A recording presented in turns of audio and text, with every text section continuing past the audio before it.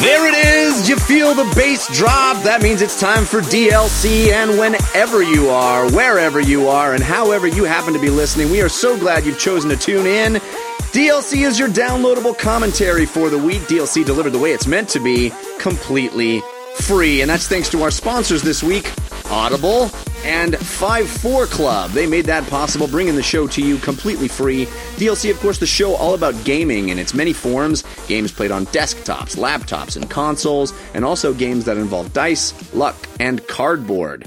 I am your host, Jeff Cannata. That's with 2 N's and 1 T. I'm joined, as always, by my friend slash co-host slash nemesis, the guy who, before every episode of our show, always makes sure his balls are deflated, Mr. Christian Spicer. Hello, Christian. Hello, Jeff. Apologies if you can't hear me. I'm here in Southern California where it's a blistering 75 degrees. I'm stuck indoors with the sunshine beating down on me. Hey, how are you? Rubbing it into the rest of the country who's on storm watch. I'm doing well. I'm very excited. We got so much fun stuff to talk about, but we have to introduce our guest who is actually in Stormwatch. That's because DLC, as always, stands for your downloadable Kannada and your downloadable Christian. But this week, I'm excited. DLC stands for Director Who Loves Cats. Because we've got the art director and video game writer for Entertainment Weekly and self-professed fan of felines. I got all that from his Twitter page. It's Mr. Aaron Morales.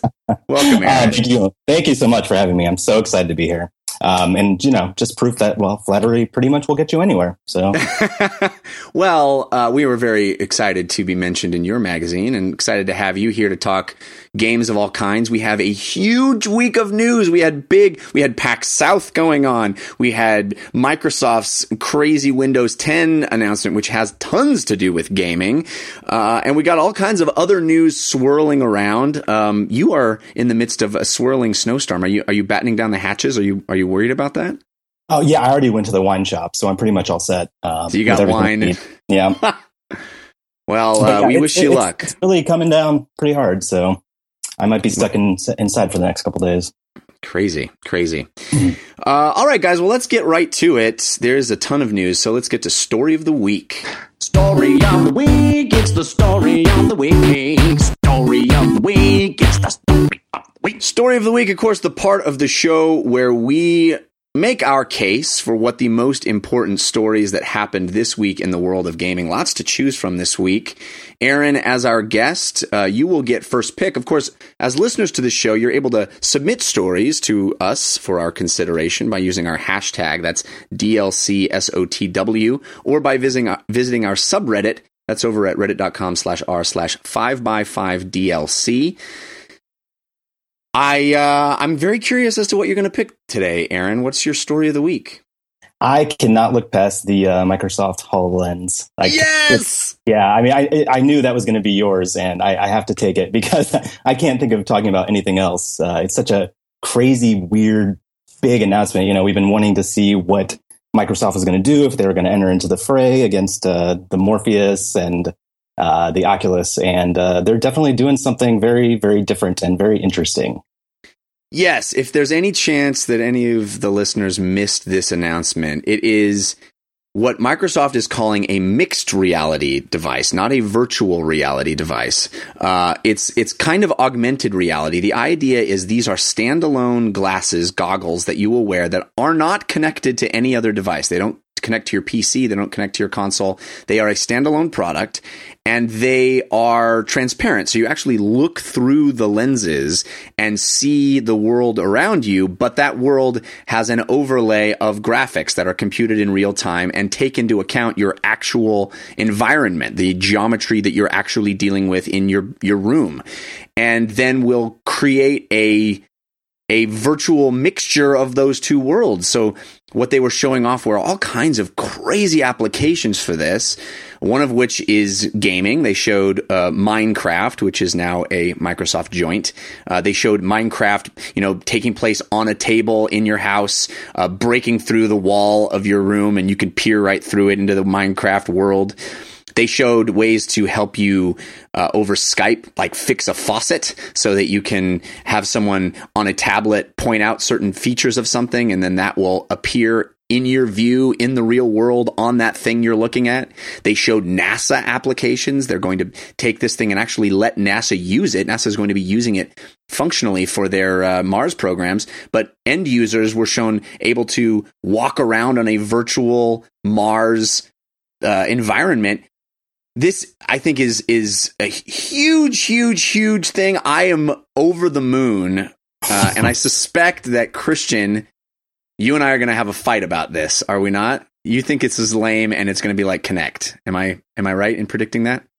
So when I saw the announcement, I tweeted out that if this thing works as demonstrated in this video, this has me far more excited than Oculus ever got me excited. There's a website called appleinsider.com, and it used to be Apple Leaks, and now it's more and more of an Apple fanboy website. But they had an article up about this after it was showing why this is just another Microsoft product that's going to basically be a piece of crap. They're making the argument of the fight for me, and they go into all sorts of humorous things, and also I think somewhat funny and true. I'll point out a few.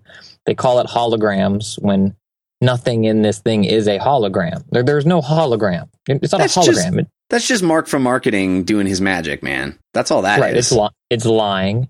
And then it talks about what you mentioned about using the headset to fix a faucet. And what they wrote about it is, if this woman can figure out how to use an augmented reality headgear from Microsoft, I'm pretty sure she doesn't need a man telling her how to tighten two coupling nuts on a piece of pipe that only has two coupling nuts on it.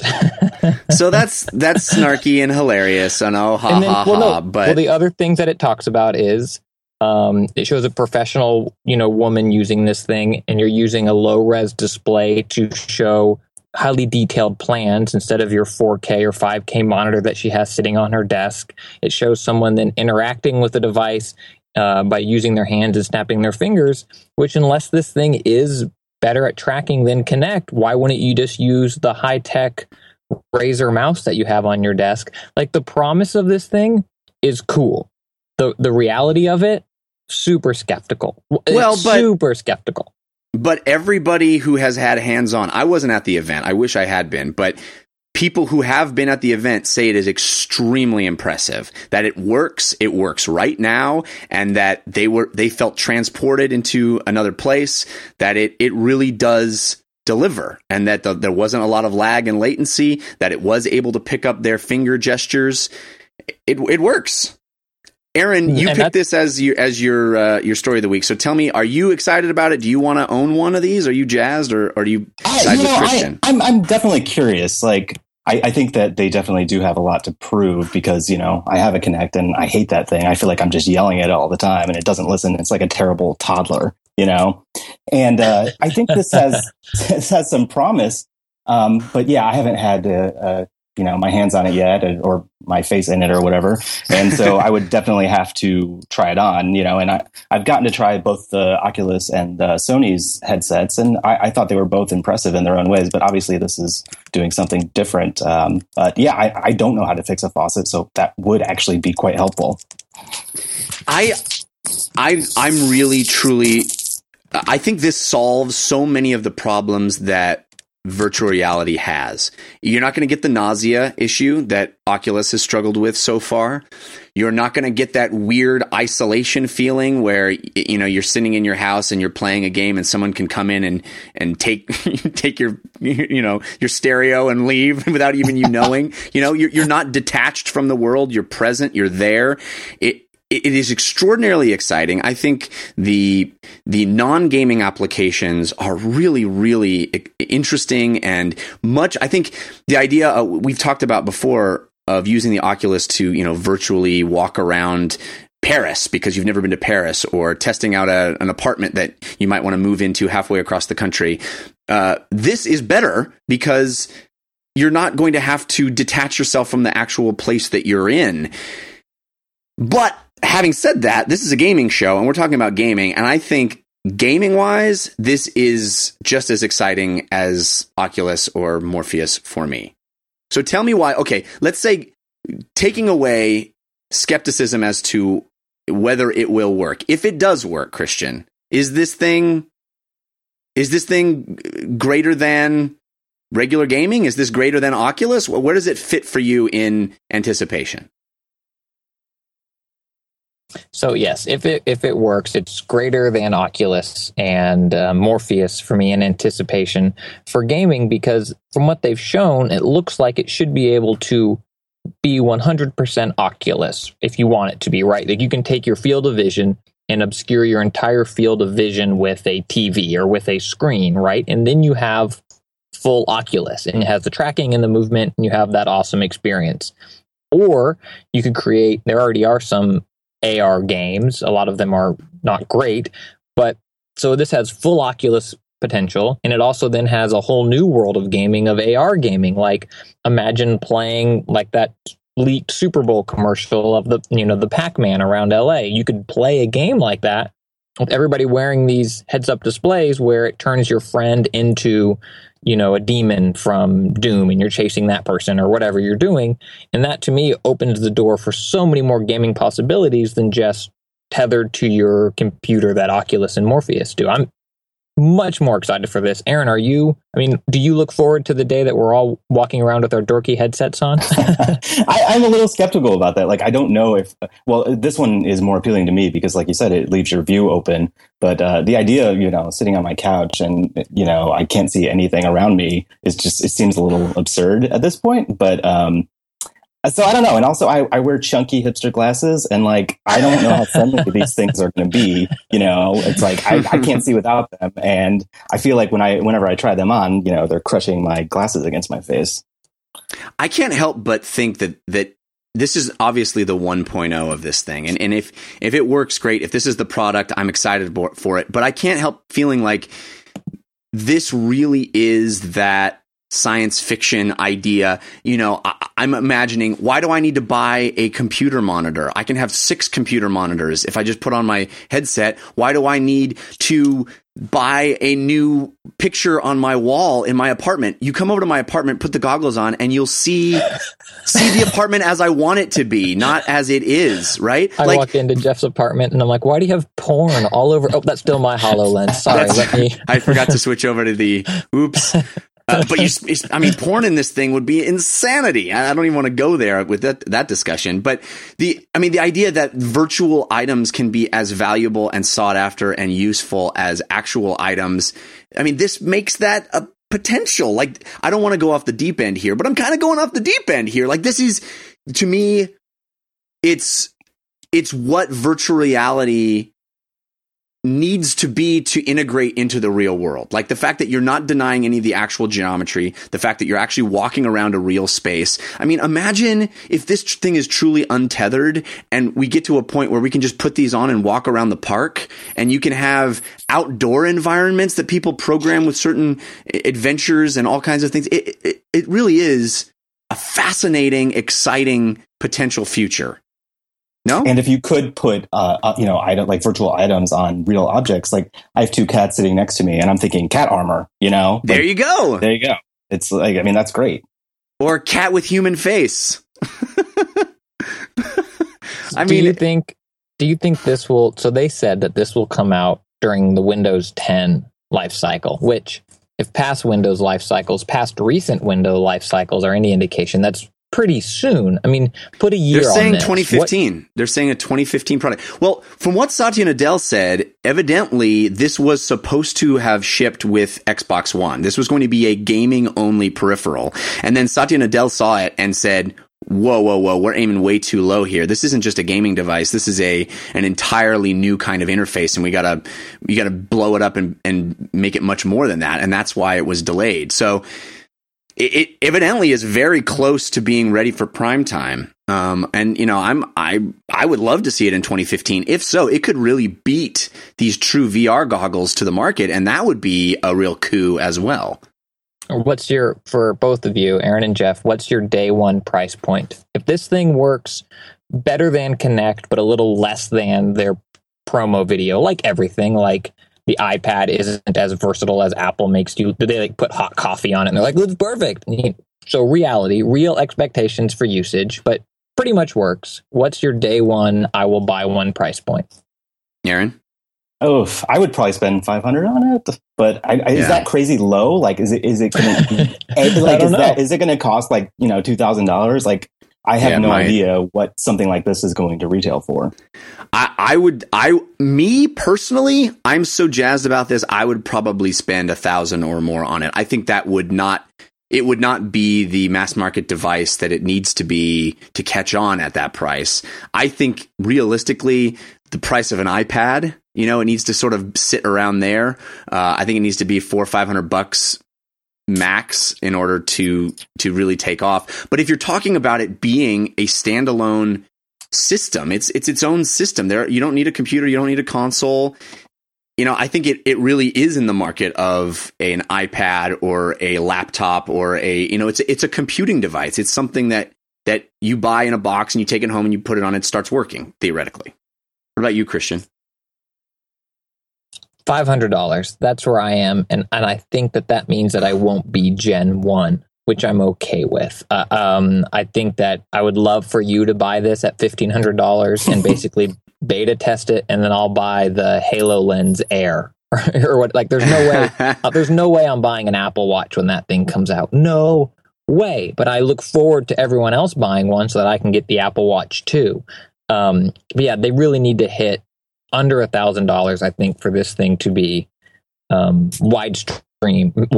mainstream success. But I love for you to buy one, and I will come over to your virtual house every day and look at all your Van Goghs and everything else you have. Got another Van Gogh. Why does this have a watermark of Getty Images on it, Jeff? No reason. Just bought it. So here's the $1 million question, Aaron. I don't know how jazzed you are for VR in general, but if, let's say, Oculus and this come out same day for the same price point, and you're only able to buy one of them, which one of them would you rather have? I'm medium jazzed about the whole VR thing. So, gosh, I mean, I feel like I am more interested in like the gaming specific for this and less in the other stuff. And I didn't really see much other than the kind of Minecraft like demo that they showed. Mm-hmm. I didn't really see much. I don't know what gaming would be like for this. So I would lean towards Oculus at this point because I think it is, very specifically targeted as a gaming device. And I don't want to play Minecraft on my coffee table, So right. I would kind of lean that way just as far as the pure gaming application. But what about playing Minecraft on your coffee table with a Van Gogh in the background? And cats with armor. There you go, cat armor. Yeah. It's super interesting. I just want to see more, I guess. All right, Christian, what about you? I know you're Gen 2. You're let the patch come out before I get suckered into things. You're not jumping in on day one. But if you could only have one of these two technologies, which one would you prefer? I would prefer the HoloLens because I think that you could expand the field of view to have it 100% be an Oculus. And also it solves the problem of when Oculus, you can't see your hands. Where here I could have essentially my entire field of view, be this gaming interface and be having that Oculus experience. But then if I needed to be able to see my hands and interact, like I think I would want to play Minecraft on my coffee table, but still with the controller. And with the HoloLens, I could do that. I could have it out there, but I wouldn't need to be like snapping and clapping and minority reporting to put things up. I would still use my Xbox 360 controller because it's a great controller. If I had to do one, it would be HoloLens.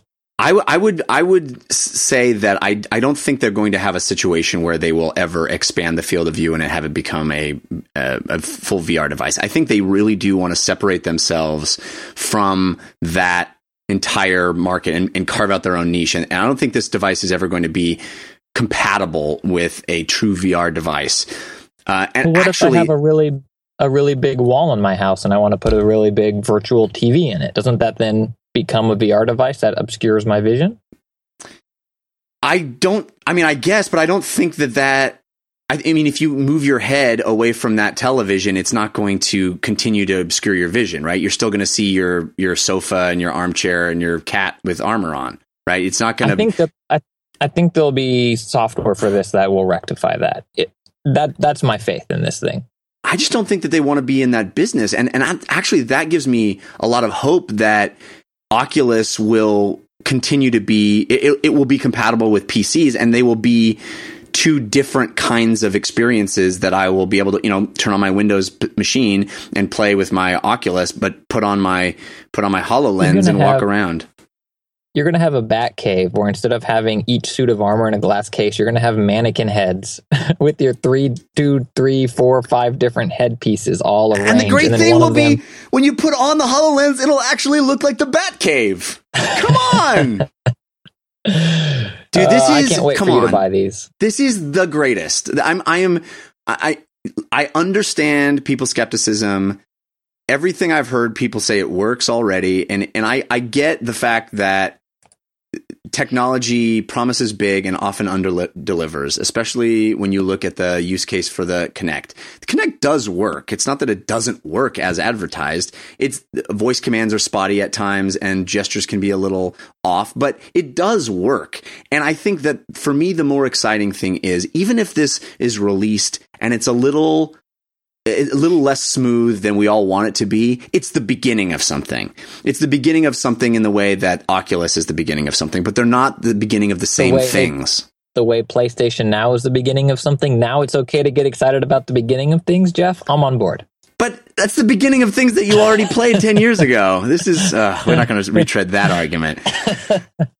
I mean, I could go on and on with it. I feel like this is something we're going to be talking about for a long time. I feel like it has so many ramifications as far as the strategy going forward for Xbox. It has so many ramifications going forward for what it means for Oculus. Like, do they now have an onus on them to be completely decoupled? Do you, if Oculus is released and it has a big cord coming out of it, is that less than, because this device does not? I mean, it really is. We talked about our big predictions at the end of last year, and I think I was the one who predicted the fact that Microsoft was going to be doing a, goggle, some sort of VR device. This is so much different, and I think it really throws the gauntlet down in such a big way, especially if it beats those other things to market.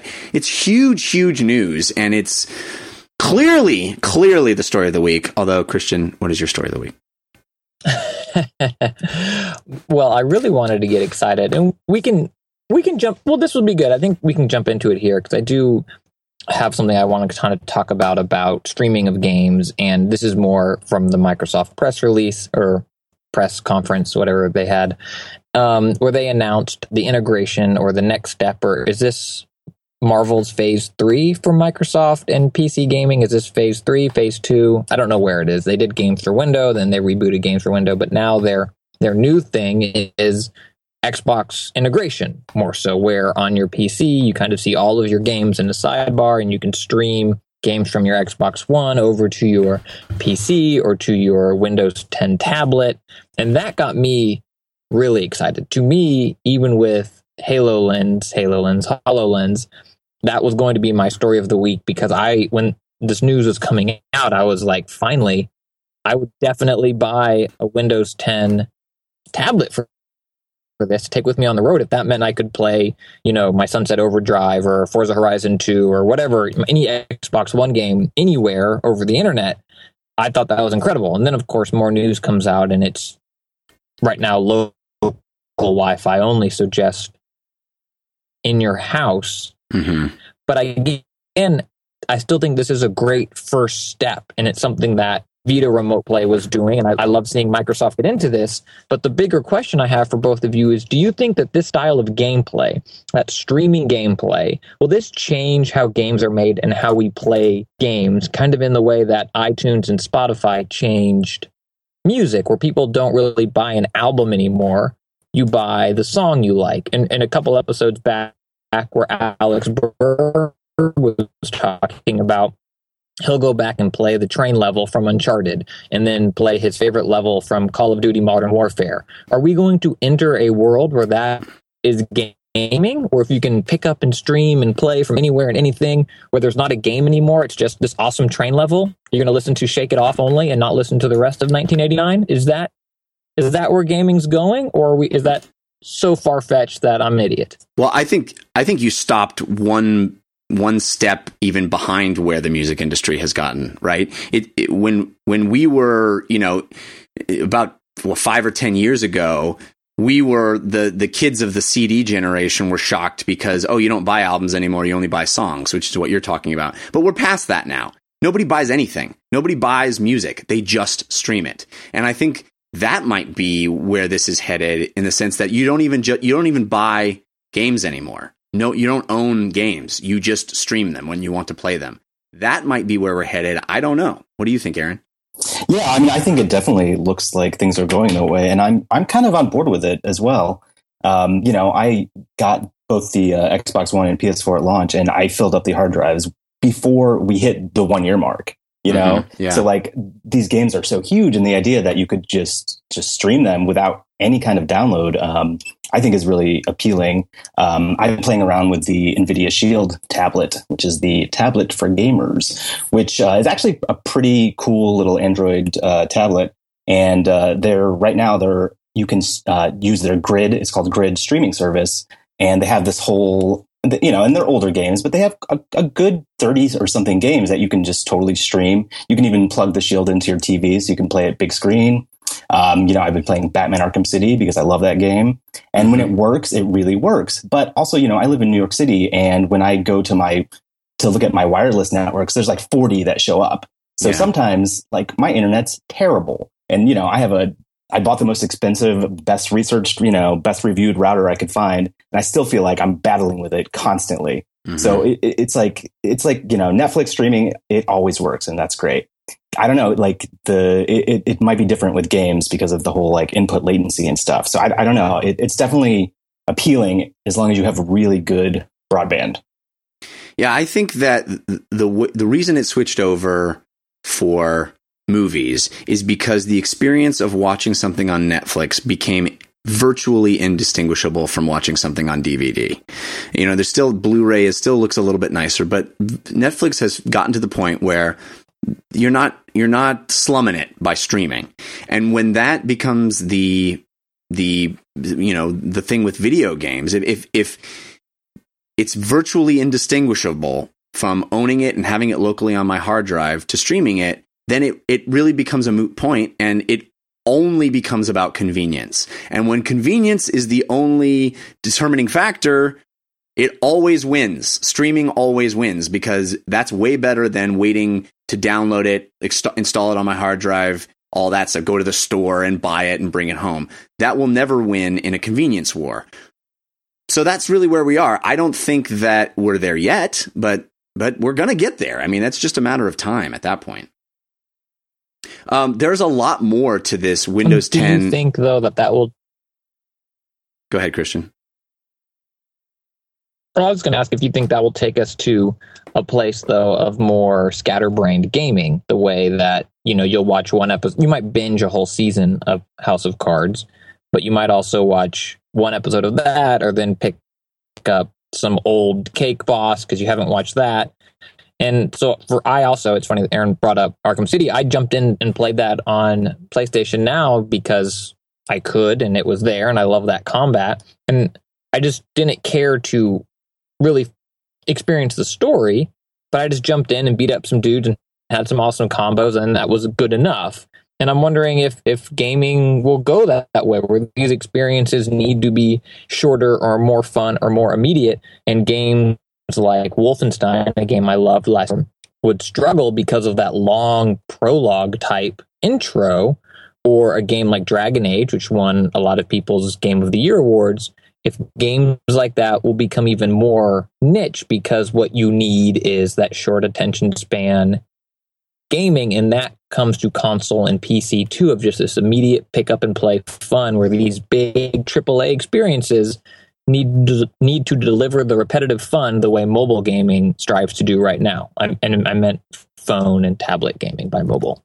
Well, I mean, I think you're right. I think we're already there. I think that's happened. There's already immediate pick up and play stuff on mobile gaming. And there's already, a giant Steam list of games that offer that. So we're there already. I don't think that the desire for AAA long narrative experiences is going to go away because people dig that stuff. So I don't think just because you're able to jump into something in the same way that just because you're able to jump into a television series doesn't mean that you don't want long, interesting narrative in television series. I think it's a hybrid between the two analogies of music and television, film, something in between. Right, and like you said, you still binge watch an entire season of a TV show, so that would be a similar thing to like playing a whole 10-hour game or something. Yeah. Like I think you'd still want those same experiences. There's lots more to this Windows 10 Xbox Live functionality story and lots more stories to get to, but I do need to thank our first sponsor, Audible.com. Gosh, I love it when Audible sponsors the show because I get to tell you about the audiobook that I did. Traveling in Space. This is so cool. I did an audiobook. I'm very proud of it. I didn't write the book, but I did all the voices. There's over 40 different unique character voices that I did. One me did it. And I'm super proud of it. Everybody who has read it so far has been really, really positive, or at least I haven't heard the negative. And the cool part is that it's available on Audible, and Audible is the place to go if you're looking for audiobooks, if you're looking for great audio entertainment, long form, the way to keep up on your reading, the way to be able to do things, multitask, and still listen to books, because Audible is the internet's leading provider of spoken word entertainment. They have information and educational programming, and they have tons of fiction and nonfiction. The content from Audible is downloaded and played back on your smartphone, your portable device, or your PC. You can listen to over 150,000 titles. They have so many to choose from. All the biggest books that are out right now. I've recommended so many to people. The Martian's there. It's a great audiobook. Station 11 is there. It's a great audiobook. But why not try my audiobook and listen to me be silly with crazy alien voices? It's a really cool story. It's about first contact with aliens. It's called Traveling in Space. It's by Stephen Paul Leva. The way that you listen on Audible is so easy. They have free apps for your iPhone, iPad, Android, or Windows phone. You can download and listen to them on any of those devices or on your Kindle Fire. Over 500 different MP3 players they support. And unlike a streaming or rental service, you own your books with Audible, and you can listen to them anytime. The cool thing, too, is they have WhisperSync for voice, so you can switch back and forth between reading a book on your Kindle or the Kindle app and listening to the audiobook. You never have to try to find your place. It knows where you left off. It'll pick it right back up. You can listen while you're exercising or doing housework. It's great. And we're going to hook you up. We're going to hook you up with a 30-day trial membership and a free audiobook of your choice. So I'm not even asking you to pay for my book. Look, just try it. Traveling in Space, man. I'm so proud of it. I worked really hard on it, and it's a really cool story. It's funny, it's humorous, but it's also poignant and touching. It's all about these aliens meeting humans for the first time. We're going to give you a free audiobook of your choice. Just go to audiblepodcast.com/DLC. You can get started today. You'll support our show if you go to that URL, audiblepodcast.com/DLC, and sign up. And it's free for 30 days. So you get that free book. You get a free 30-day trial. You can try it out and see if it's for you. I really love Audible. I've been using it for years. I'm addicted to audiobooks. I use them actually as a motivation for exercising because I don't let myself continue listening to the book I'm listening to unless I'm running or doing some sort of exercise. So I have it as an incentive. It works great. Again, audiblepodcast.com/DLC. Check it out. Okay, guys. So we talked a lot about the streaming aspect of Windows 10, which is pretty amazing. It's going to be able to stream to any Windows 10 PC or tablet. But the integration of Xbox and Windows 10 is pretty deep. It's basically going to be seamless. Now, this is really interesting to me because if anybody is an old fogey like me who remembers the launch of the original Xbox, well, that is exactly the opposite of the messaging that Microsoft wanted at that time. They really wanted to not make the Xbox seem like just a PC in your living room. They were very worried about people just thinking, oh my gosh, it's from Microsoft, it's just a PC, yada, yada, yada. No, now we are in the opposite place. They really are making there very little difference between Windows 10 on your Xbox, Windows 10 on your phone, Windows 10 on your PC. It's all going to work together. You're going to be able to play with people and chat with people on whichever device they're on. If they're on the PC and you're on the Xbox or vice versa, it'll all work seamlessly. You'll have your friends list going across. You got game DVR. You can, record something that you played on your Xbox One, record it, edit it on your PC, upload it onto Xbox Live. Aaron, do you think this is a positive thing, or do you think it muddies the water for the Xbox One? No, I think it's absolutely positive. I always thought it was so bizarre how segregated they tried to keep, their game service and their other game service. Like, it makes no sense to me. And I actually am not at all a PC gamer. I've never had a PC gaming rig. Like, I'm a Mac person, art director, Yeah. So I'm kind of missing out on that. But once I saw this, I was like, ooh, I've started looking at things like, maybe I should get like a PC rig, because the idea of this, Xbox tech coming, I find pretty intriguing. What do you think, Christian? Yeah, I mean, I think it's all great. I love integration, and I would love the fact if there were more games like Fable that will be linked, synced, cross-buyed. However, they're kind of being a little cagey about it right now. We're looking into that. They did a little impromptu Twitter Q&A the other day, and there's stuff like, yeah, that's one thing we're working on. But I love the idea of it all being seamless and integrated. And I mean, it's what I've talked about a while for wanting in TV, and I think it's great in games too, where you just play a game, and it doesn't matter what system you have it on, if it's Steam or Uplay or Origin or Windows, you just see all your games and you launch them, or Xbox, and you get to play them. That's awesome. And I really, really, really hope that the integration runs deep and is seamless, because that'd just be fantastic. How could you not be excited about that? Like, who poo-poos that? I want it more segregated. That's silly. Space Bob in the chat points out that game DVR has been on PCs for a while, but Pastor Matt also points out that now that it's so integrated and all you have to do is press Windows G, it really makes things easier. It's not just going to be able to record Xbox games you're playing on your PC. It's going to be able to record anything. So even if you're playing in Steam, it's just easy. It just makes it easy, integrated, and part of the fundamental workings of your computer. And the fact that Windows 10 is going to be free for the first year for anybody that has 7 or 8, that's, I think this was a home run as far as excitement, as far as kind of speaking to the needs of where Windows was after the mess that was 8. And I think really the only negative that you can pull out of this are people that are just inherently skeptical of Microsoft based on track record. I get that, but it just feels like you got to give them some credit for really speaking to all of the stuff that we're worried about, especially as gamers. This feels like, all those missteps of games for Windows and yada, yada, yada. It feels like this is finally just do the thing you've been doing on Xbox over here. We're finally doing it. So I wish, though, they had picked a different game to kind of launch this. I can't imagine anyone is excited about playing Fable Legends like cross-platform, I gotta say, I played Fable Legends at E3 and I really dug it. I thought it was cool. Oh, yeah? Yeah, it was pretty neat. I mean, I think it's a weird use of the license in a lot of ways. I think it may have had stronger resonance if it was a new IP rather than using that Fable IP, but it really is a cool game as far as a multiplayer sort of MOBA-esque shooter. It's fun. I had a good time playing it, so I'm hoping that it does well. So you guys all know my story of the week was HoloLens. I'm so excited about this future that I get to live in. Like, how great is it to be alive right now with all this cool tech on the horizon? But if I had to pick a secondary story, if this hadn't happened this week and there was still my story of the week to be selected, I would have to choose the fact that at PAX South we got the announcement of Bard's Tale 4.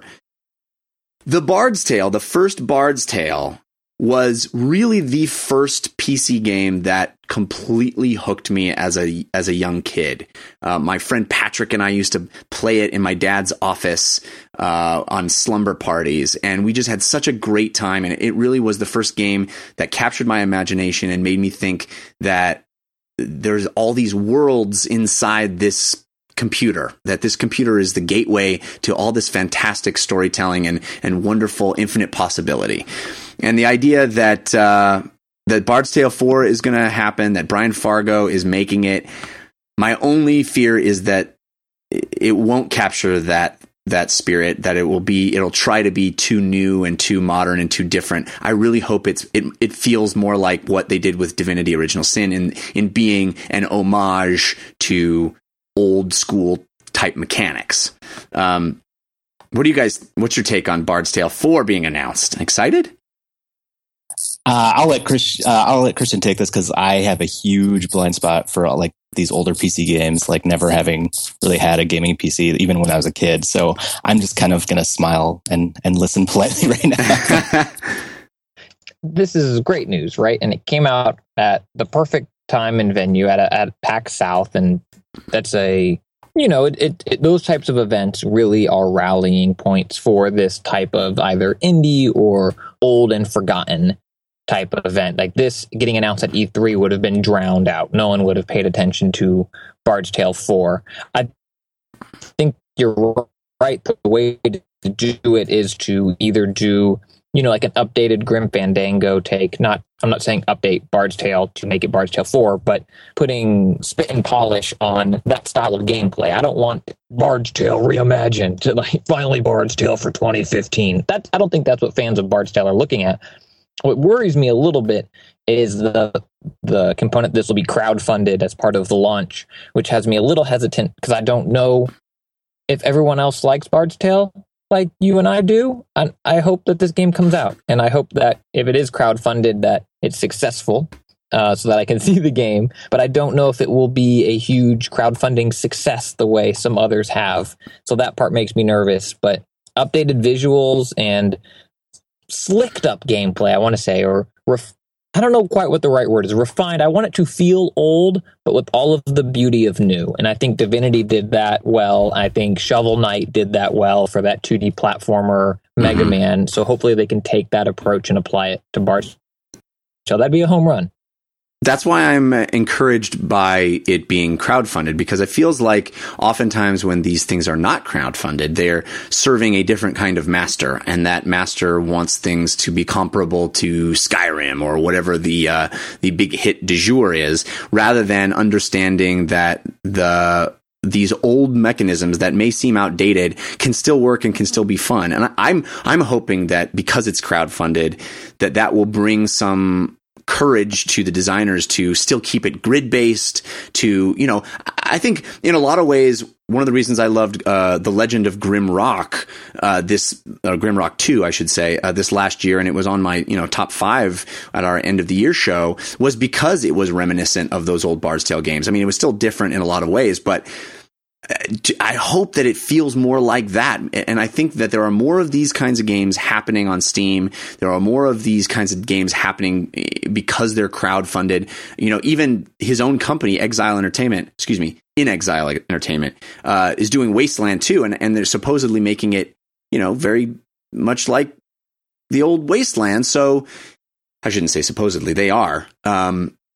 So, I think that this gives me hope that Bard's Tale 4 will be the spiritual successor that I want and have been dreaming about for years. Other news, there is a new expansion announced at PAX South for Guild Wars 2. I suspect of the three of us, I'm the only one that played Guild Wars 2.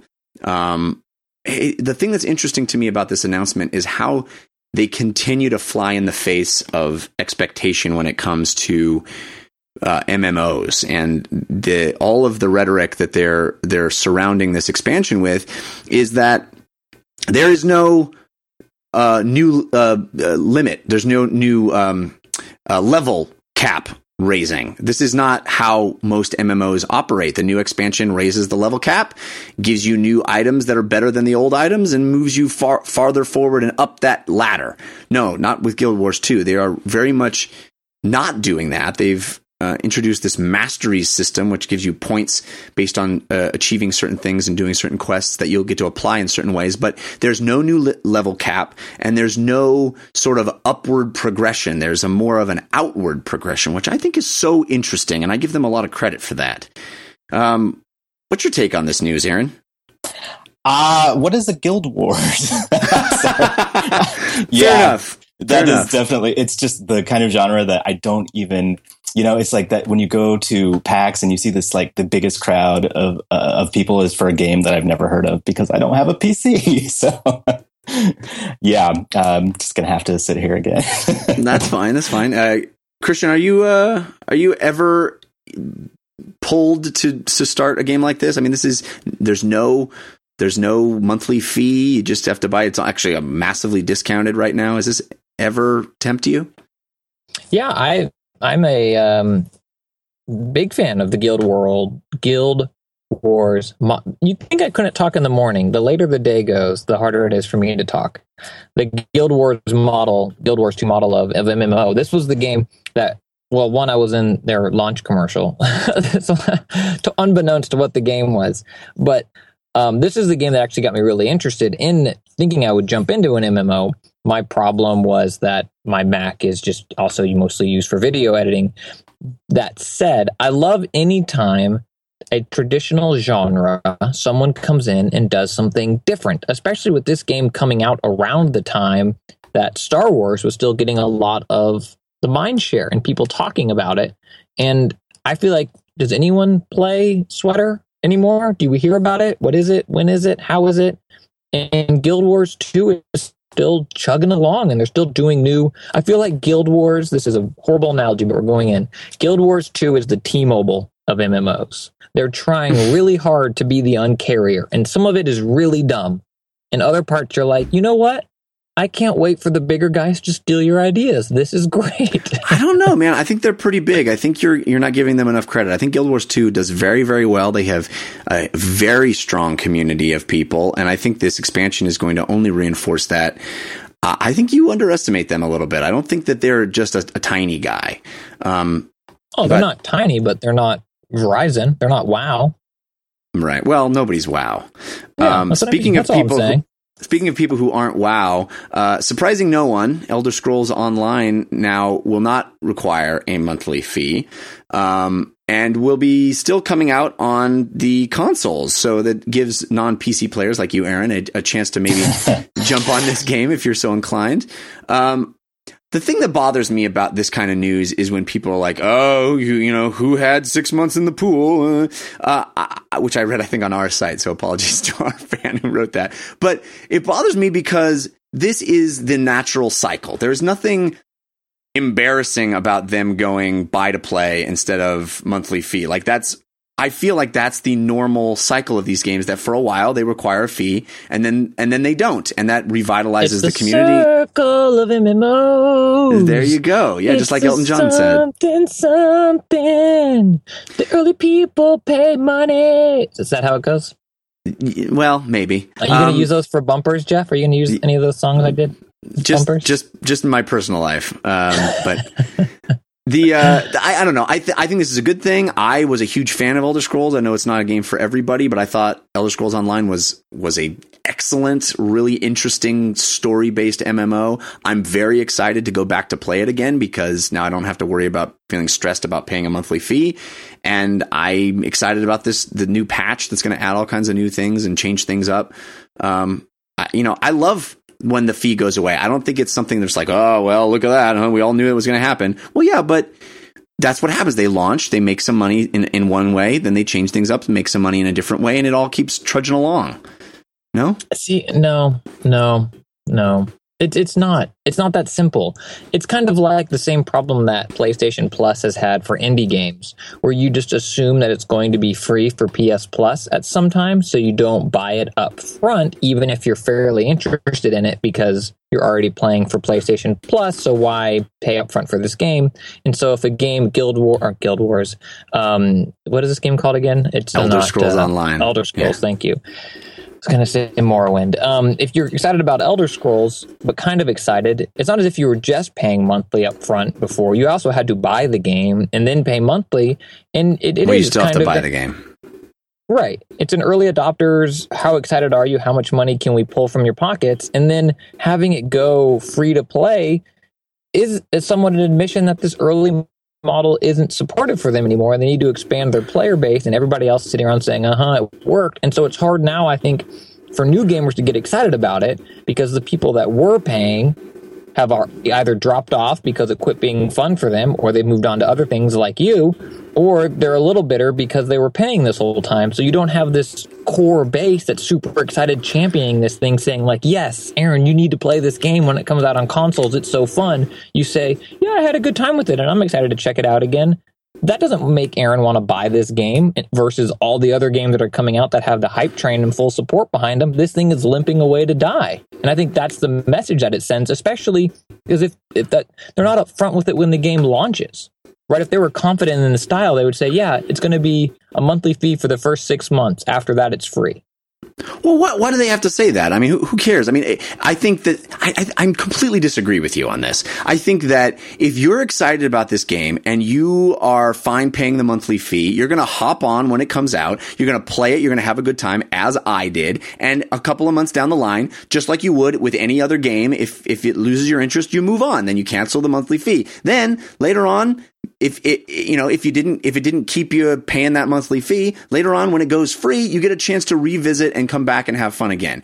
Conversely, if you're a person that was intimidated by the monthly fee or put off by the monthly fee, then you didn't have to purchase it then. You can wait, and oh my gosh, look, your patience is rewarded. You do get a chance to experience this game and see why people jumped on in the first place. I don't understand what's bad about this. I don't think it is going to die. No? Aaron, what do you think? Settle this for us. It doesn't sound like a bad thing to me, too. I can't look at it, not having to pay a monthly fee as anything but a good thing to get more people to check it out or invest it. Like, I would never, I am never going to pay a monthly fee to play an MMO. So just blanket, like it just isn't going to happen. So the fact that it is switching to a free to play model, I'm like 10% more interested in checking it out. I still won't, but I'm much more likely to. Yeah.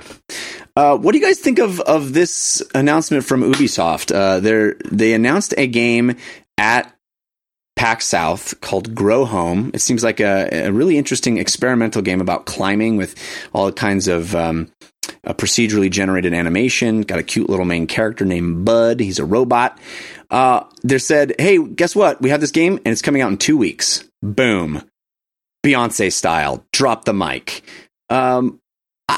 I love this. I love the idea of announcing something and have it come out. Obviously, this is a smaller game, but Aaron, is there a chance that this could be a bad thing for them, or are you excited by the Beyonce style album drop?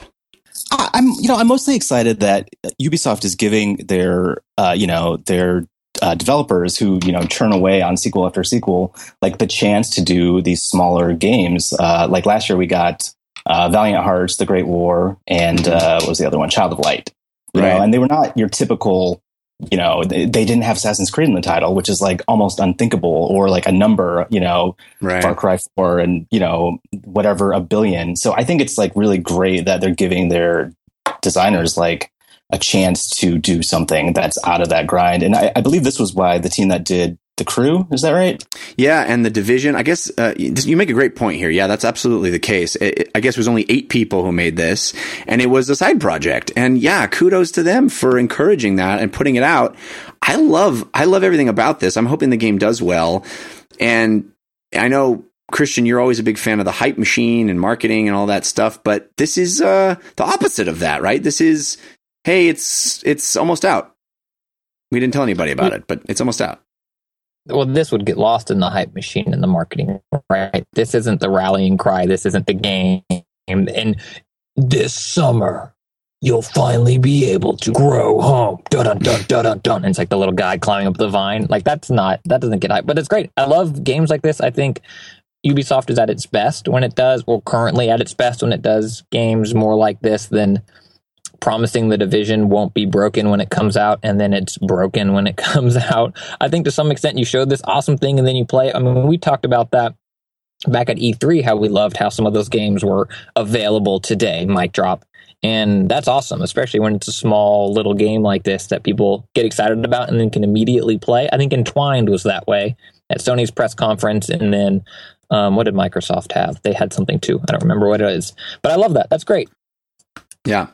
All right. Well, we're going to wrap up the story of the week segment. Move on to the playlist. But first, I do have to thank our other sponsor, and that is 5-4 Club.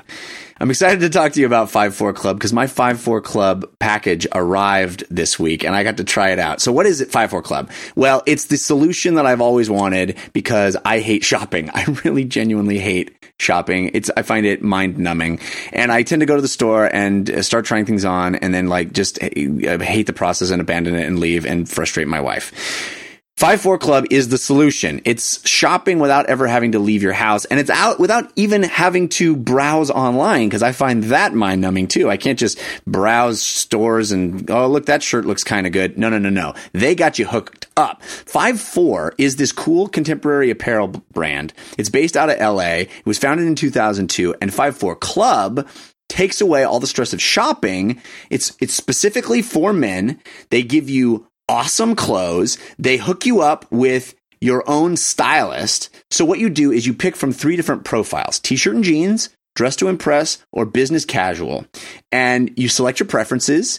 Then those get logged with a stylist who picks out all the stuff that's going to be in your package. All the clothing is designed in-house so that no other company offers that same stuff. So you're not going to look like 1,200 other people walking down the street. And for just $60 a month, you receive $120 worth of clothing. That's awesome. They make size exchanges free and easy, so you don't have to worry if it arrives and it doesn't actually fit. All mine did fit. I'm going to tell you an honest to God true story. I swear I'm not exaggerating this. I got my first box. I opened it up. I pulled out some of the clothes and I wanted to try them on to see if they fit. So I put some stuff on. My wife comes walking out of the bedroom and sees me in the clothes and goes, "Wow, those look awesome. When did you get those?" I was like, "Oh, it's this new sponsor for my show." And she's like, "Those are awesome." I'm not making that up. I am not making that up. I was like, "Honey, can I quote you?" Because that's like exactly what they want you to say, but you just legitimately said it on your own. They gave me what is some of the stuff they gave me? They gave me these cool pants. They gave me a couple of sort of tight fitting striped shirts. They gave me this thing that was like half jacket, half button up shirt that I'm calling a jacket. But it's awesome. I've been wearing it all week. I wore it to my play all week, and people were like, "Oh, that's cool." It's stuff that I would never buy on my own. I don't know. I'm not cool enough to know that looks good until it shows up at my house. I unpackage it and put it on. Here's the coolest part. Because you listen to our show, we're going to give you a deal. It's DLC, so we give you a DLC. Go to get54.com. That's GETFIVEFOUR.com and use our promo code, which is DLC20 off. So DLC20OFF, and you'll get $20 off your first box. It's awesome. Also in the box, they show you what you would have paid and what you did pay. And it's so inexpensive. I got so much stuff for $60. It's great. 54club.com. So go to get54.com and use that promo code DLC20 off, DLC20OFF, and we'll hook you up. We'll give you $20 off your first box. I guarantee you'll dig it. It's cool. It's very, very cool. All right.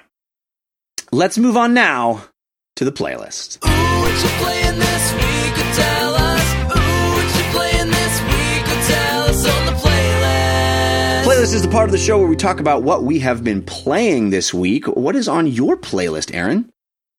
I just got my hands on the new Nintendo 3DS XL, and so I've been putting that through the paces, and I have to say it's a really lovely piece of hardware. I did not have the regular 3DS XL, so I think part of that is just having the bigger screen for me because I was coming from a regular 3DS, but yeah, I'm really liking it. Like I'm fondling it right now, and it's just it's really solid. Like the screen looks great. It has the improved 3D. I don't know, like a lot of people just did not bother with the 3D because it was so, you just slightly tilt your head and, it would completely make you cross-eyed. But this has the stabilization and it actually seems to work. Yeah. Yeah. I'm pretty impressed so far. Like it's definitely work. And I actually I've always liked the 3D effect in games, but, would get so annoyed when, I'm like banging on the buttons and it would glitch out. So yeah. I think people are going to dig it and maybe actually use it again. That's exciting to me because I agree with you. I was always a big fan. I always cranked up the 3D when I was playing 3DS games, and I'd be like, yeah, this game is a barf. Oh, yeah, okay, I'm back. Okay, this game is a barf. So I'm hoping that it alleviates that problem, and also just the added size for my big old man hands. You're finding it more comfortable as well?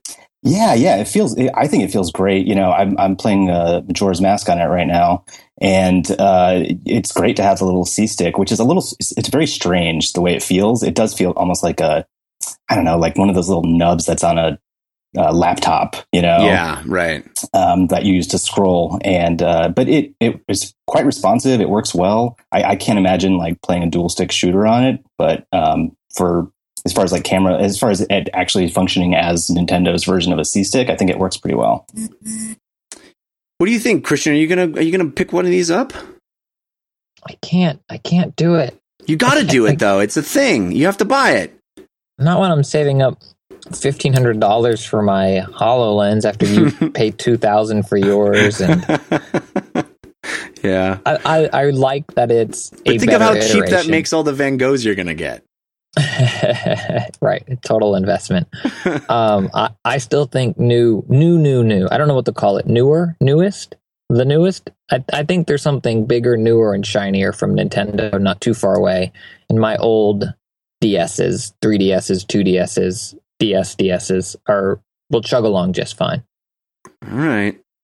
I have to say, I don't feel like it's, a significant jump. I think it is if you have a regular 3DS, but if you already have an XL, I don't know if it's going to be enough to, warrant trying to upgrade.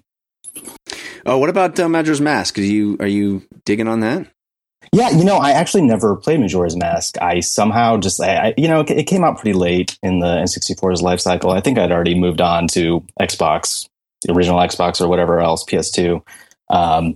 So I missed that one. So I just started playing it yesterday, and it's really interesting. It's very different for a Zelda game. I think there's a lot of people who probably missed that one. It's kind of like the weird, the weird offshoot of the series. It's so rare that you get two Zelda games on one hardware generation, and this followed up the absolutely classic Ocarina of Time. So it's strange, but I think it's great that they're redoing it. It looks fantastic. It looks way better than it did on the N64, obviously, but they seem to have sped up some stuff too, because I had watched a friend play it and it was kind of a mess, but yeah, I'm really digging it. It's different. It's and it's nice to have like a meaty Zelda to dive into right now. Anything else on your playlist? Yes. What else? Oh yeah. Have you guys checked out the Resident Evil remaster? No, I've heard kind of not good things about it. Are you liking it? It's interesting. Like I am enjoying it, but again, I skipped the GameCube remake. I never played it, so I'm kind of coming to it from having played Resident Evil 1 in 1999 or whenever it came out, and it's really interesting to see how that series has changed. A lot of things that it does, you just could not do today. People would freak out and revolt, like right. Having to search for just the most absurd things around this mansion that it's such a relic of its time. But I have pretty fond nostalgia for it. So I actually am quite enjoying it. I think it looks pretty good. I mean, if you compare, in my head, I'm seeing Resident Evil original, like three polygon characters. It looks quite amazing compared to that. Well, maybe I should give it a shot. I was a big fan of Resident Evil. I mean, that was one of those original PlayStation franchises that was just so close to my heart. So maybe I should give this a shot. I don't know. Maybe I will. Christian, what's on your playlist? Yeah, so, quickly on remake, I haven't played it, but I played it originally on GameCube, and it was incredible. So if this is half of what it was on the GameCube game, I think it's totally worth playing. It was an amazing remake at the time, and if they just tweaked it and touched it up a little nose job here and nip tuck there, I think it's highly worth your time if you liked that game. It's something definitely to check out. I took the plunge on the PlayStation Store, had a flash sale, and they had that 10% off for like 3-day coupon or whatever going, so I doubled down on those, and I picked up Shadow Warrior on the PS4. Do either of you remember Shadow Warrior originally? Give me a hint. 3D round. So that's a no. Shadow Nope. Warrior is to Duke Nukem.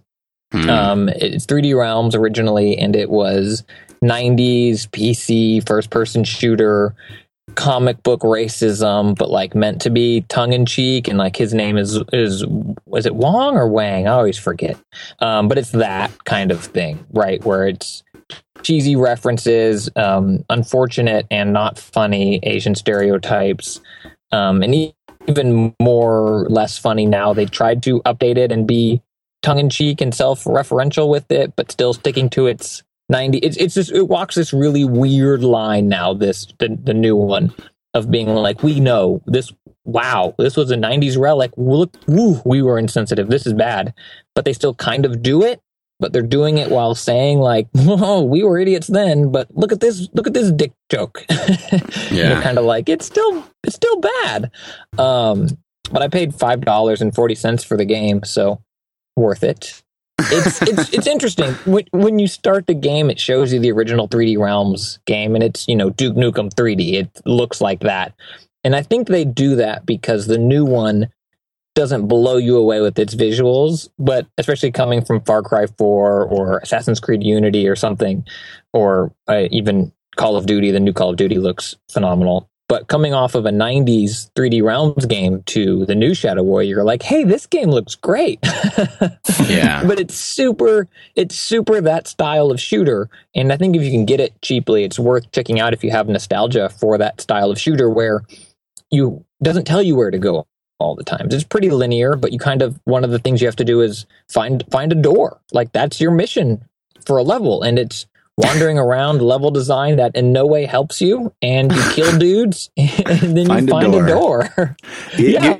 Is it? Let me guess. Is it on a wall?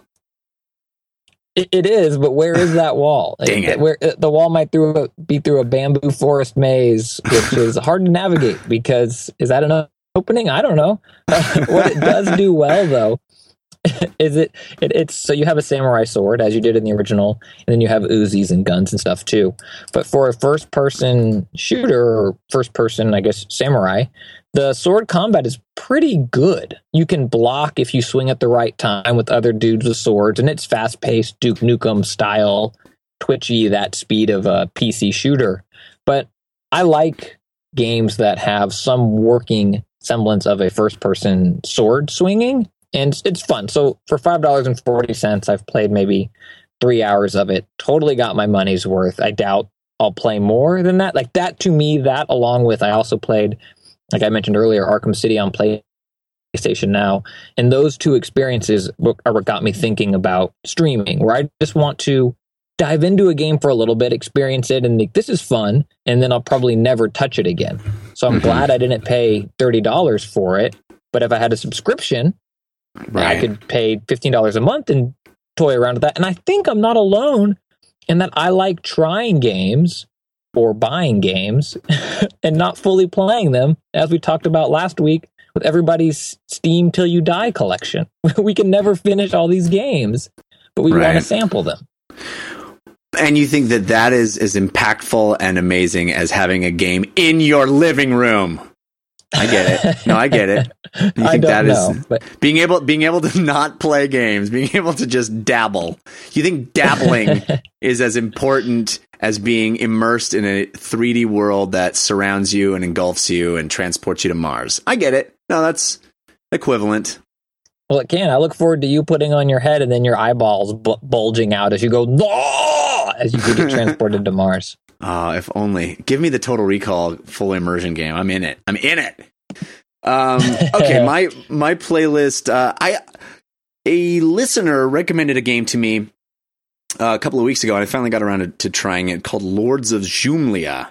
Xumlia spelled with an X, Xumlia. It's a Steam game, and this is another in the sort of Jeff Kanata specials that seem to be right up my alley of like old school mechanics, but done in a new school way.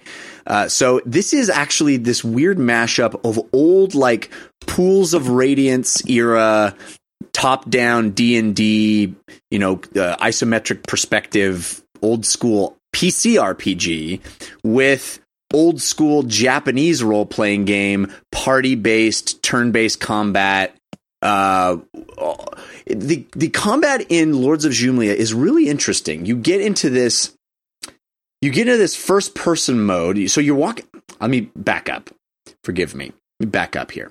So you're wandering around in this isometric perspective. You are one little guy, and you're wandering around, but your one little guy is actually 6 people in a party, right? So it has that conceit. And you're wandering around, and you're picking berries, and you're, exploring and finding things. And then you sometimes can walk up to monsters that have little areas of aggro that if you wander into it, you'll start a fight. And other times it'll have that old school Japanese RPG thing of just sort of wandering into an invisible monster that is randomly there. Then a fight starts, and you are in this first person perspective where you're looking at all the monsters, and you have 2 rows of both them and your party. So you have a front row of your melee guys, and you have a back row of like your casters and archers, and so does the monsters. And you can swap positions of your characters in combat at any time. And the guys in the back can't swing weapons and hit anybody, and the monsters can't swing weapons and hit the people in your back row. And you also have on the right-hand side of the screen this order of attack that is based on initiative that is reminiscent of really one of the greatest Japanese role-playing games of all time, in my opinion, Grandia 2. And why we haven't had a new Grandia game announced, I will never know. Grandia 2 has one of the greatest turn-based combat systems ever made, in my opinion. Anyway, sort of like that, where you're kind of messing with turn order and trying to prevent people from attacking and get your guys to attack before they can. So all of that is well and good and fun. The graphics are a little simplistic. The gameplay is a little clunky. Movement speed is a little weird and herky-jerky. The game doesn't really click for me as much as the games that I've raved about, like Grimrock and Divinity.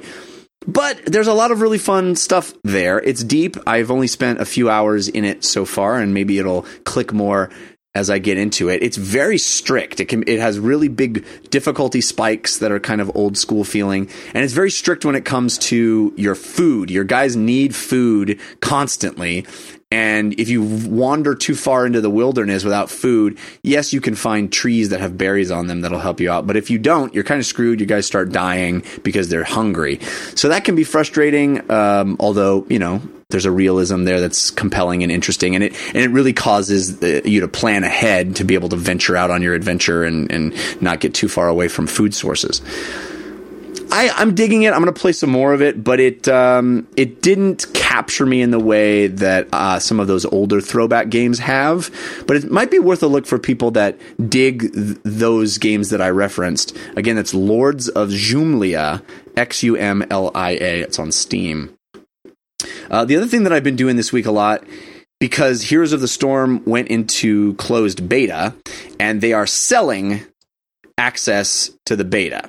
I want to get your guys' feedback on this. Aaron, what do you think about a game that is free to play, that has been in alpha, and I've been playing it for a year now. Other people have been playing it for a year now. There's a lot of people who've been waiting to play it, and they're offering this $40 bundle of characters that you would have to pay for if you wanted those characters in the game. But if you buy this particular $40 bundle, gets you access to the beta. Do you think that's kosher? Or there's some people on Twitter that were telling me not cool. It's weird, right? Like, I don't understand any of the way that any of these like PC MMOs work. Like, what is Blizzard doing? I have no clue. Like, that's so bizarre to me.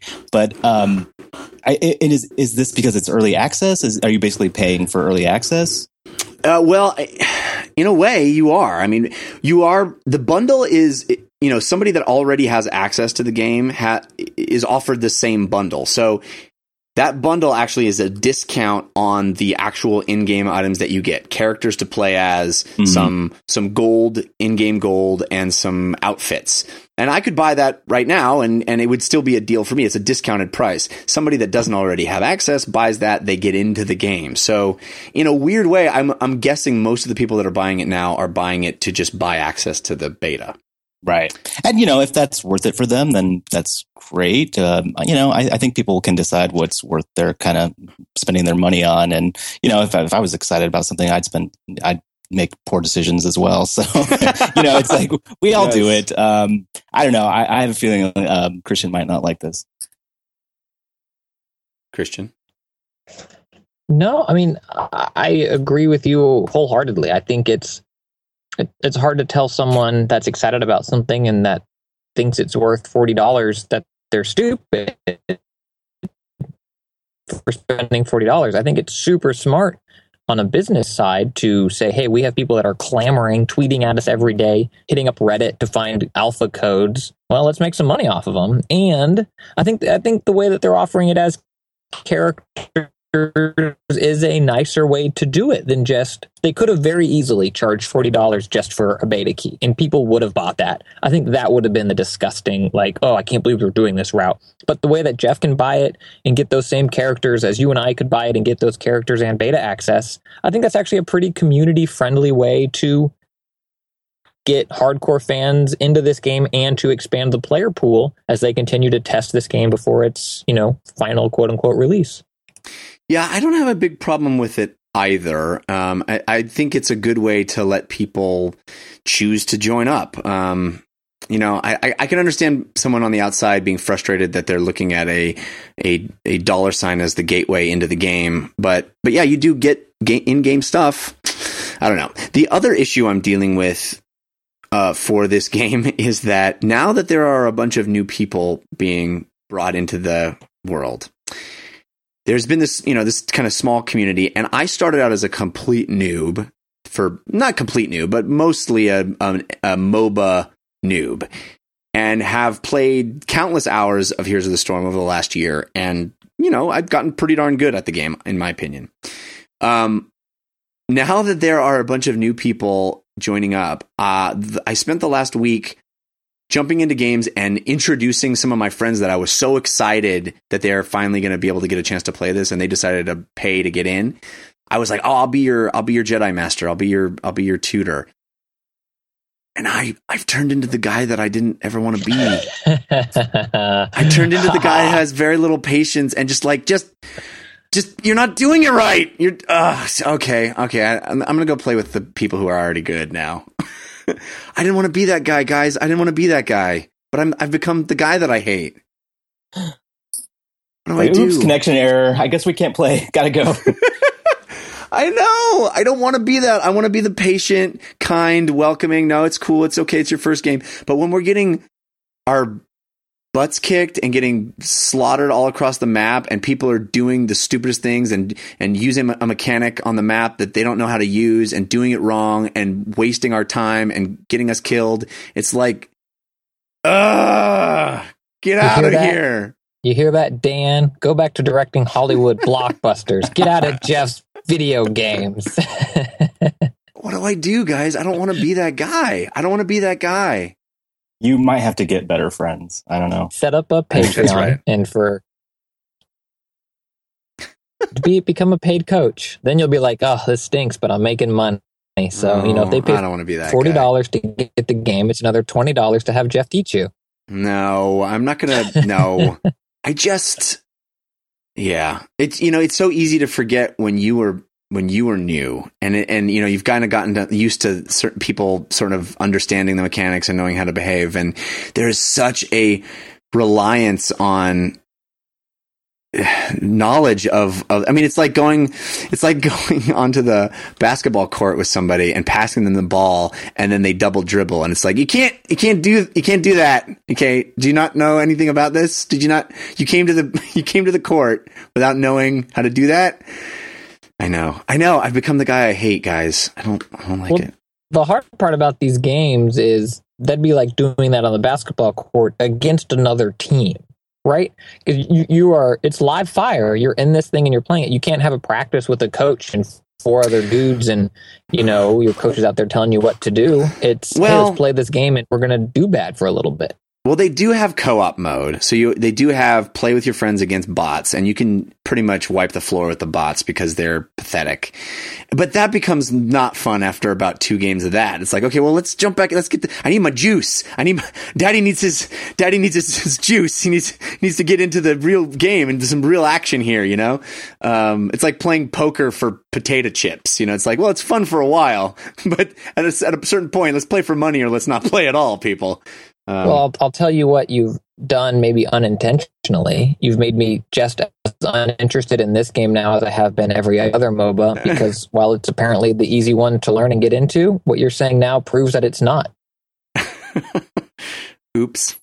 It's not a good or bad thing, but I'm just saying, I think that's interesting, right? Because apparently this still has a kind of steep learning curve to get in and start having real fun with, and I don't know, maybe will any MOBA ever overcome that barrier? Because I don't want to spend 4 hours gaming with you and be crappy also.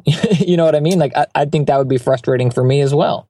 And then he'd hate you too, so. I mean, more than I already do. Yeah. Oh man. Yeah. Well, I'll keep talking about this game because I'm so hooked on it. I'm so hooked on it. It's quite fun. And the fact that there's a whole new bunch of people playing it, it's quite good. And I've been encouraged also this week with how many people have tweeted me and said they were listening to the show and have heard me talking about it for the last year and now are in it and said, "Oh, you've been so right. You've been so right. It really is great." So I've appreciated that feedback as well. All right, guys, we're running out of time here. Let's carve out a little bit of tabletop time.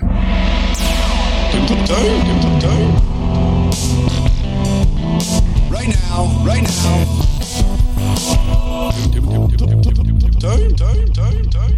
I wanted to talk a little bit about word games in tabletop time this time. It's something, everybody knows Scrabble. People play words with friends in Scrabble. People play Boggle. Those are games that people know, people aren't intimidated by. And there's a whole world of those kinds of games in the sort of designer gaming community as well. And it's something that I don't think I've ever really talked about on this show, but it's certainly something I love. I love playing Boggle. You like Boggle too, right, Christian? As long as my wife's not playing, I love Boggle. She is amazing at Boggle, and I am very mediocre. Well, I got a game for you that sort of combines Boggle and Scrabble with adding a little bit of craziness. It's a game called Kerflip that I just got recently. And the way this game is played is there's a bunch of tiles that look like Scrabble tiles, have little points on, well, they don't have points on them, but they look like Scrabble tiles. And each player throws down a group of those tiles out of a bag onto a board, and they're all white on one side and red on the other, or orange on the other. And then as fast as you can, after all the tiles are out and have their white sides facing up, as fast as you can, you yell out a word that uses the letters that are on the table. And the first person to yell out a word gets to flip over those tokens from their white side to their orange side. And each letter that they use in their word is 10 points. The next person to yell out a word can use the same letters in their word that the first person already used, but because they're on the orange side now, they're only worth 5 points. So it becomes this thing of, do I spend my time trying to create the longest word I can before somebody else does, or do I just yell out a short word quickly to use up those letters so that the next time somebody uses them, it's half the score that they would get. So it really evens the playing field from somebody that can, find really lengthy words in groups of letters with somebody that can't, but will find a quick word and say it fast.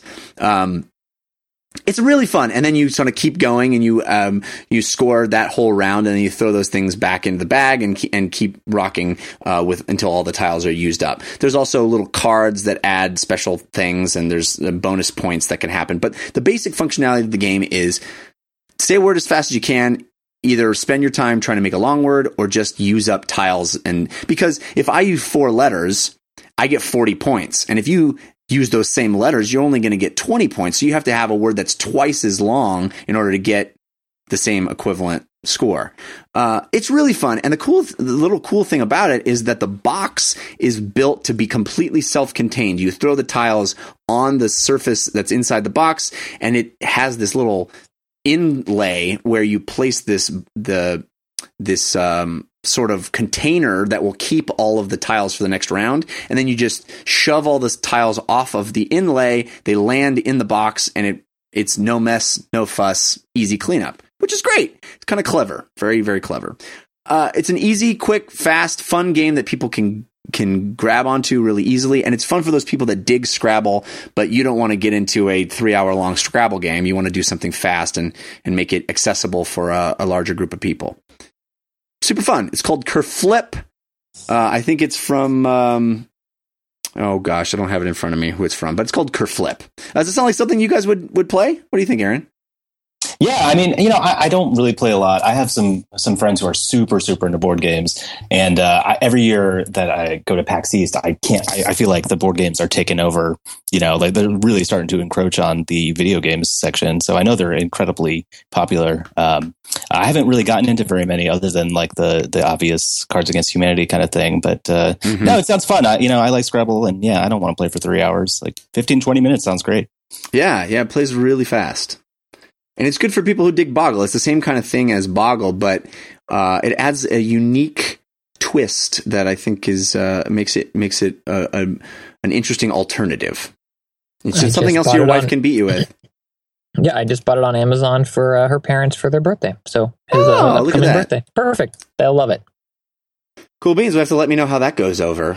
I'm interested to see. Now has all this responsibility to make your wife's parents happy. All on my shoulders. No, don't worry about it. You don't need to care about that. Okay, fair enough. All right, well, let's wrap this up. We do still have the parting gift coming up at the bottom of the show, but before we get to that, I want to thank you, Aaron Morales, for being with us. This was really fun and really, really cool. Love having you on the show. Thank you so much. Yeah, where can people see the things that you create? You can follow me on Twitter at Airline M, just like it sounds, and or you can check out EW's website, ew.com.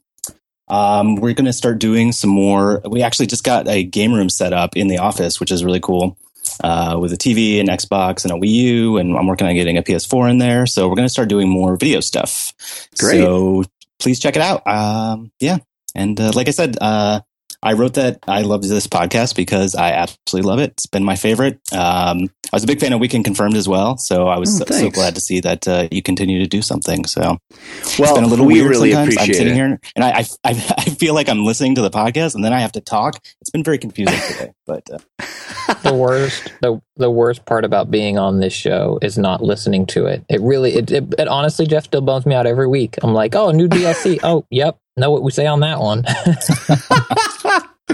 Well, I'm glad that you're still subscribed to it, though, Christian. I appreciate that. Hey, I've reviewed it on iTunes. Are you kidding me? I can review my own show? Of course I did. Yeah, I'm not dumb. I subscribe, share, all that good stuff. Like, comment, above, below. I don't know what I'm supposed to do. It's the internet. Well, it was a huge deal for us to be mentioned in Entertainment Weekly, and so we're very grateful for that. And you've been an awesome guest. We'd love to have you back anytime. So absolutely. Oh, thank you so much. I would love that. Whenever you don't feel like listening to the episode this week, just come on and be with us. Christian, what's going on with you this week? This Saturday is Trifecta at UCB Sunset. If you're in Los Angeles, it's me, Rory Scovel, a sketch group called Big Grande, and one of the UCB house improv teams called The Dragons. And then also Dean Del Rey, who I've done numerous shows with, good friend of mine. He was on this past season of Marin on IFC. We started it's a video podcast on all things comedy, which is Bill Burr and Al Madrigal's comedy podcast network. And the show is Bitchin', like Killer Wave, like Bitchin' Waves, bro. And it's kind of like this show. You can call in, it's streamed live. You can watch us as we sit behind microphones and talk. And we take every single call that comes in. You can dictate the entire show if you want to call in and talk video games with me, please do. It's on All Things Comedy, and we are live Thursdays at 12 p.m. Pacific. We did the first one this past Thursday, and we'll do another one this coming Thursday. And then my sketch group, Punch Club, we started releasing our first video sketches. That's online at youtube.com/Punch Club Sketch. We have new videos coming out every Wednesday. And our first live show is going to be February 20th at the Nerdist Theater here in Los Angeles. Mr. Kanata, how's your play going? It's going well. We had our opening weekend last weekend. Not sold out, but pretty close. Big houses and lots of laughs. People were digging it. It's a big, wacky, silly show. It's called Love, Sex, and the IRS. If you are in the Southern California area and you are so inclined, would love to see you out at the theater. You can find out more by searching for that or by going to norriscenter.com. That's NORRIS center.com. That's where it is being shown or being performed.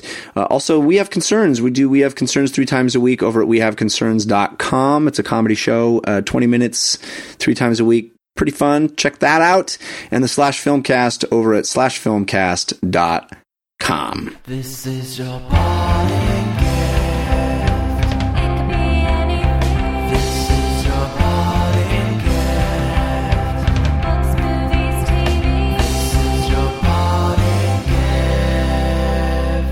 All right, guys, what's a fun little parting gift you can give for the people, Aaron? I just finished binge watching Transparent on Amazon Prime, and I hadn't seen it, and I don't have Prime, and they only make it available through Prime, which is kind of annoying because I would have bought it, to watch, but they actually made it free on Saturday, I believe it was, for the entire day, and I watched the entire series in one day. It was like 10 episodes, and it's just a beautifully acted show. Like, Jeffrey Tambor is absolutely fantastic. It was EW's #1 show of the year, so everyone should check it out. That's awesome. I went to college with one of the writers of that show. I'm very happy for him that he's doing so well. Christian, what about you? What's a good parting gift? Marvel's Star Wars #1. Now that Disney owns everything, including Marvel and Star Wars is back home at the House of M, and don't buy it. If you can, if you want, but don't think this thing will be worth anything 30 years from now. It won't. They've printed millions of them, but buy it to read it. And it's really good. It takes place between, I already forgot. Is it 4 and 5 or 5 and 6? Come on, brain. My brain doesn't work anymore. It's incredible, though. It's OG Star Wars, Luke, Han, and it's written really, really well. You jump right in, and I'm super excited for where this series goes. It's awesome. I don't know if either of you have read it, but it's all them awesome. Sweet variant covers, too. So many sweet variant covers. Not worth any money. Buy the one you like. Yeah. There is a new Decemberists album out. I love the Decemberists, one of my very favorite bands, and it's great as usual. If you haven't tried the Decemberists, they're great, eloquent, verbose, interesting vocabulary band. Really cool, folksy sound, but just wonderful songs. And the new album is excellent. I wish I had written down the name of the new album. I don't remember what it is. It is called, guys, I am just stalling as I search for it. It's called What a Terrible World, What a Beautiful World. And no one noticed that I stalled, so that worked. So yeah, check that out. It's fantastic. All right, that's going to do it for this episode of DLC. Thanks to Aaron Morales and Christian Spicer. Oh my God, I wanted to say this right at the beginning of the show and I forgot. Our longtime producer, Zach Holder, is no longer with us. Not because he passed away, but he's moved on to bigger and better. And I said that in a much more dour way than I meant to. He's moved on he's moved away. He moved to Florida, and he's going to be starting a new job. And he was here from the beginning of this show. He helped us create what DLC has become. He was a source of laughter and positivity and fun every time when we got on. He made the show sound good. He made the show tight. He kept us on point. He fixed a lot of my mistakes over the year when we did the show. And man, we're gonna miss having Zach Holder around. He's still working on Cord Killers, Brian and Tom Merritt's show. So you can still hear his work, his great production work, but we're going to miss having him. So I meant to say that right at the top of the show, but our best wishes to him moving forward, and we hope we get to work with him again someday. But anyway, thank you all for listening to the show. We will be back here next Monday, and we look forward to you then. Until that time, think about what you put out into the world. Make it a better place.